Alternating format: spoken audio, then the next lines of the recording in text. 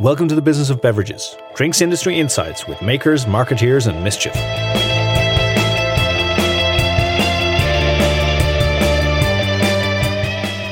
Hello and welcome to BizBevPod's bi-weekly quiz where myself and Will P. Keating Hello. take each other on in a battle of skill, wit, whatever you want to call it, and basically tackle each other on our beverage knowledge. We start with a very hard clue and we finish with a very easy clue, and you get more points the earlier you guess it. So, Will, have you been? I have been seething for the last fortnight about missing the opportunity to draw level last time with the Bombay Sapphire clues. I can't believe I didn't get it. It was that you definitely snatched defeat from the jaws of a draw. But as I said recently, you're on a fine run of form, so I have high hopes and expectations of you, Foxy. Well, you know, I'm going to stay humble, stay true to my roots, and I'm going to ask you, Will, if you would like to ask the questions first or answer the questions first. I'll answer the questions first this week, please. Okay, all right. Well, for 5 points, this beverage was originally sold as a medicinal product, which allowed it to skip prohibition rules if you had a doctor's note. Which obviously everybody forged to keep drinking it. Yeah, you know, that's hence the popularity of having a doctor in the family. Okay. So I think there were a couple of these. I know that Underberg, which is one that we've used previously, did this, but you didn't know Underberg, and we're not familiar with Underberg. So I doubt it's Underberg. So Underberg remained on sale throughout Prohibition, even though it was 40-odd% ABV. I'm going to guess something different, something equally medicinal. I'm going to say Benedictine. It's not Benedictine. I'm not sure what Benedictine is, but now I'm very intrigued. But the answer to this is not Benedictine. Benedictine is a liqueur. Save it for a future quiz. Yeah, don't give all the clues away. All right, for 4 points, Will, this company measures its sales in shots and grew from 300,000 shots in 2008 to 7 million shots served in 2022. 7 million shots? Yes. Okay. We've had Jägermeister before. So Jägermeister is the one that pops immediately into my head. But we've had Jägermeister before. And do Jägermeister measure their sales in cases or shots?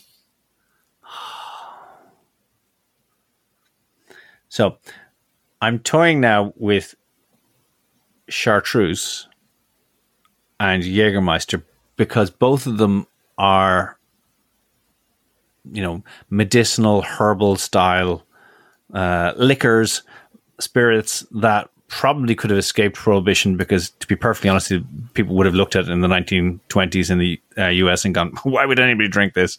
But on reflection, did you forget that we did Jägermeister? I don't think you would have forgotten. Jägermeister. It's not Jägermeister.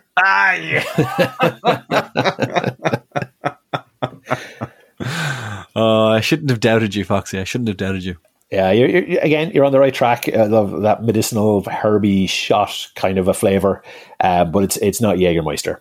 Okay. And to your point of, like, you know, people not really enjoying it, this brand kind of owned that people don't really enjoy it, where the bottle at one time boasted the phrase, during almost 60 years of American distribution, only 1 out of 49 men will drink this. Oh, that gives me no clue. I'm struggling now. I'm getting further and further away from it.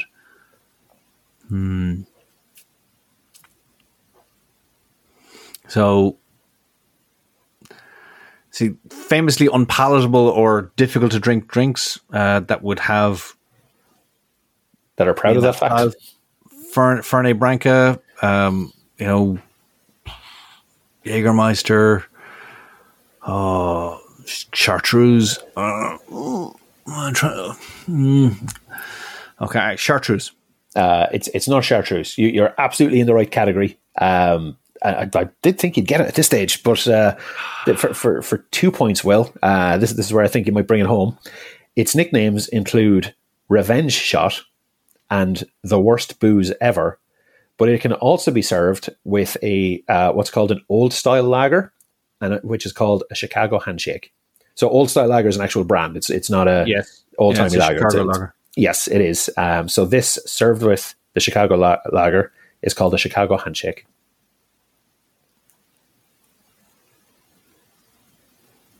So I worked in Chicago. I lived in Chicago. I would know Old Style. I never remember anybody having a Chicago Handshake.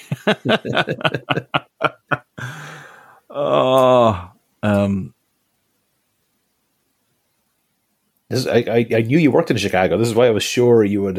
No, it was not a thing in Chicago. Certainly not in the Irish bar I worked in Chicago, or Chicago, as we like to say. Now I'm going to struggle here. I'm going to struggle another. And so I need to reach around for another herbal digestif style shot that people would have. I'm going to say Fernet Branca. It's not Fernet Branca. Yeah, I'm struggling. I'm struggling. Okay, 1 point. Well, again, Chicago. We're focusing on that. This is a Chicago style take on a Swedish wormwood based spirit, which is called Best Brenvin. But if I was you, I would focus on the Swedish wormwood-based spirit. So that's like an aquavit. Do I remember any Chicago aquavits? I'm thinking that you think that Chicago is overflowing with this stuff when I can assure you that it's not. 7.9 million shots in 2022, Will. 7.9 million shots. Okay, it's a lot of shots. Not that many shots.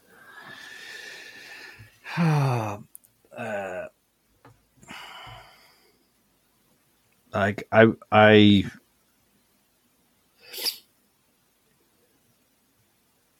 you know, it's like I've been shut out. You know, Fireball was my, because something stupid like that, but that's a relatively recent creation and it's just all round awful, and wouldn't have any history or tradition with it, I don't think. So I shut out. I'm done. All right. Well, the answer was Jeppson's Malort. Malort. You see, like, it's so well known, you don't even know how to pronounce it. I was absolutely stunned. You didn't know that from having worked in Chicago. No, like, I genuinely, we didn't stock it. I'd never heard of it, never seen it. I'm gonna have to Google it now. But tell the folks at home what it is. Well, it's a Chicago style take on a Swedish wormwood based spirit called Brenvin. So I had planned on asking this in a previous quiz and completely forgot about it. And then some film I was watching recently had a scene in front of an illuminated Malort neon sign, and I was like, I do need to bring this back into the quiz. And conveniently, Good Beer Hunting had an article on this beverage a couple of days ago, which gave me all of these fascinating facts. It is I would highly, highly, highly recommend, if you found any of that interesting. This is only scratching the tip of the iceberg on this brand. The Good Beer Hunting article is well worth 5 minutes of your time to read it, because it is phenomenal. Its production has just been brought back to Chicago after about 30 years of being distilled in either Kentucky or Florida. People really, really don't like it, but yet they still drink it. And it is that growth from 2008 to 2022 is predominantly because there was a parody Malort social account, which became the official social account. So they didn't do any marketing. They did not do any marketing whatsoever. And then they discovered that this guy was running fake accounts and selling, merch off the back of it. Went to meet him with the intention of suing him, and then actually liked him so much they hired him to become the head of marketing.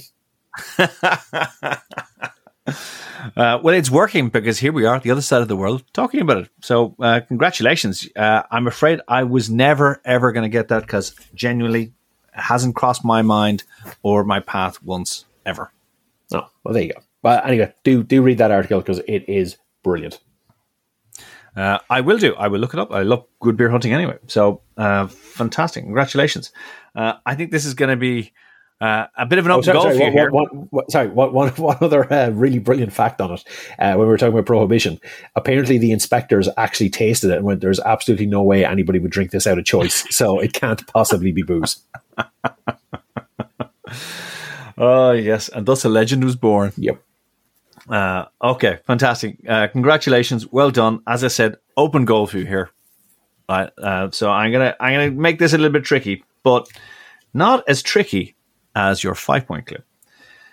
So in 1967, this brand launched a series of global treasure hunts to find 25 cases of this drink. So a great marketing stunt. The locations included the North Pole, the Angel Falls, Loch Ness, and Mount Kilimanjaro. In fact, actually, 8 cases remain unclaimed to this day. Okay, those are very, very random places. Okay, it's 1967. They're choosing very exotic locations. Did Talisker have something called an Explorers Club or something? I'm gonna go with Talisker. It is not Talisker. No, I'm afraid it's not. This brand was founded in 1858 by a man with the most famous surname in whiskey. Mr. Jameson?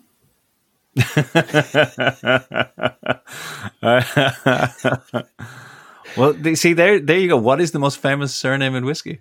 I would have said Jameson, but or Walker. Is that because you're Irish? Or Walker would be the other one. Mm-hmm. Give me that clue again. Okay. So this product was founded in 1858 by a man with the most famous surname in whiskey. I know this is going to be wrong, but I'm going to go with Johnny Walker Green Label. No. You are absolutely right that it was founded by a man called Mr. Walker, but we're not talking about Johnny Walker. We're talking about something different. So, for 3 points, this is manufactured in a distillery that in its country is the only distillery that does not use any malted barley whatsoever. Is it Canadian Club Whiskey? It is Canadian Club Whiskey. Congratulations. Yes, well done. What gave that to you? Because I think I have asked you questions on Canadian Club Whiskey before. And Aaron Walker was the founder. Yep, did obviously skip that one. Did not know about the treasure hunt, but the barley one was the one I think that stood out for me. Oh, yeah. I obviously just have a terrible memory from what we've actually asked each other over the last 2 years. I think there was one about water as well, that they do something specific with water or take it from a specific source, unlike others. Oh, that is ringing a bell now. I can tell you for 2 points that the brand is now owned by a US/Japanese conglomerate, which is Beam Suntory, and is distilled in a distillery which is owned by a French powerhouse, Pernod Ricard, but nobody could ever be in doubt as to where it came from. Oh, those are very good clues. And for 1 point, it was sold for $14 million in 1926 to a bootlegger who built his business running whiskey in boats across the Detroit River, and it is named after its country of origin. Fantastic. Yeah. Well, congratulations. Yeah. Well remembered. So was all the treasure claimed in that global treasure hunt? No, 8 cases remain unclaimed. So it ran sort of 60s, 70s, and into the early 1980s. And in fact, then there were 9 cases which remained unclaimed, including in places like Loch Ness and Tonga. And it was revived in the early 2010s when they ran a Survivor-like reality show based on finding the case that was in Tonga. So then it went from 9 cases to being 8 cases, but apparently now those 8 cases are likely lost forever. Wow. So along with the Loch Ness Monster, there's a case of whiskey down there. If you can prove the existence of each, you're doing pretty well. Yeah, I read an article about it that said interviewed a local man who had been looking for it, and when asked if had Nessie drunk the Canadian Club, he replied without batting an eyelid, "No, he prefers single malt Scotch." Don't we all? Well played, Scottish Tourist Board.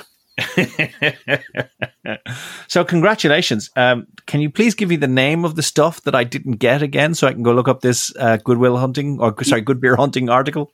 Yes, it's Jeppson's, Jeppson, Malort, or Malort, MALO ... Umlaut. Yes.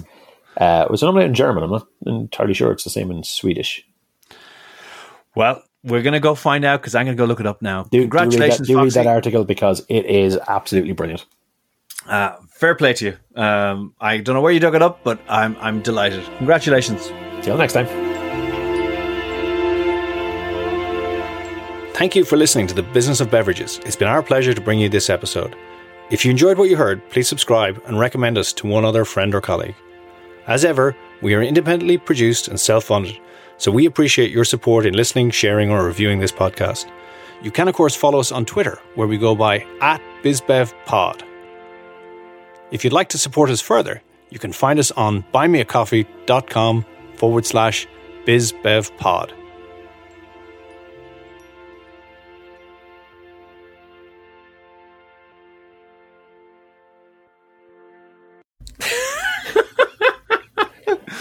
I would have been there for a year. I would never have gotten it.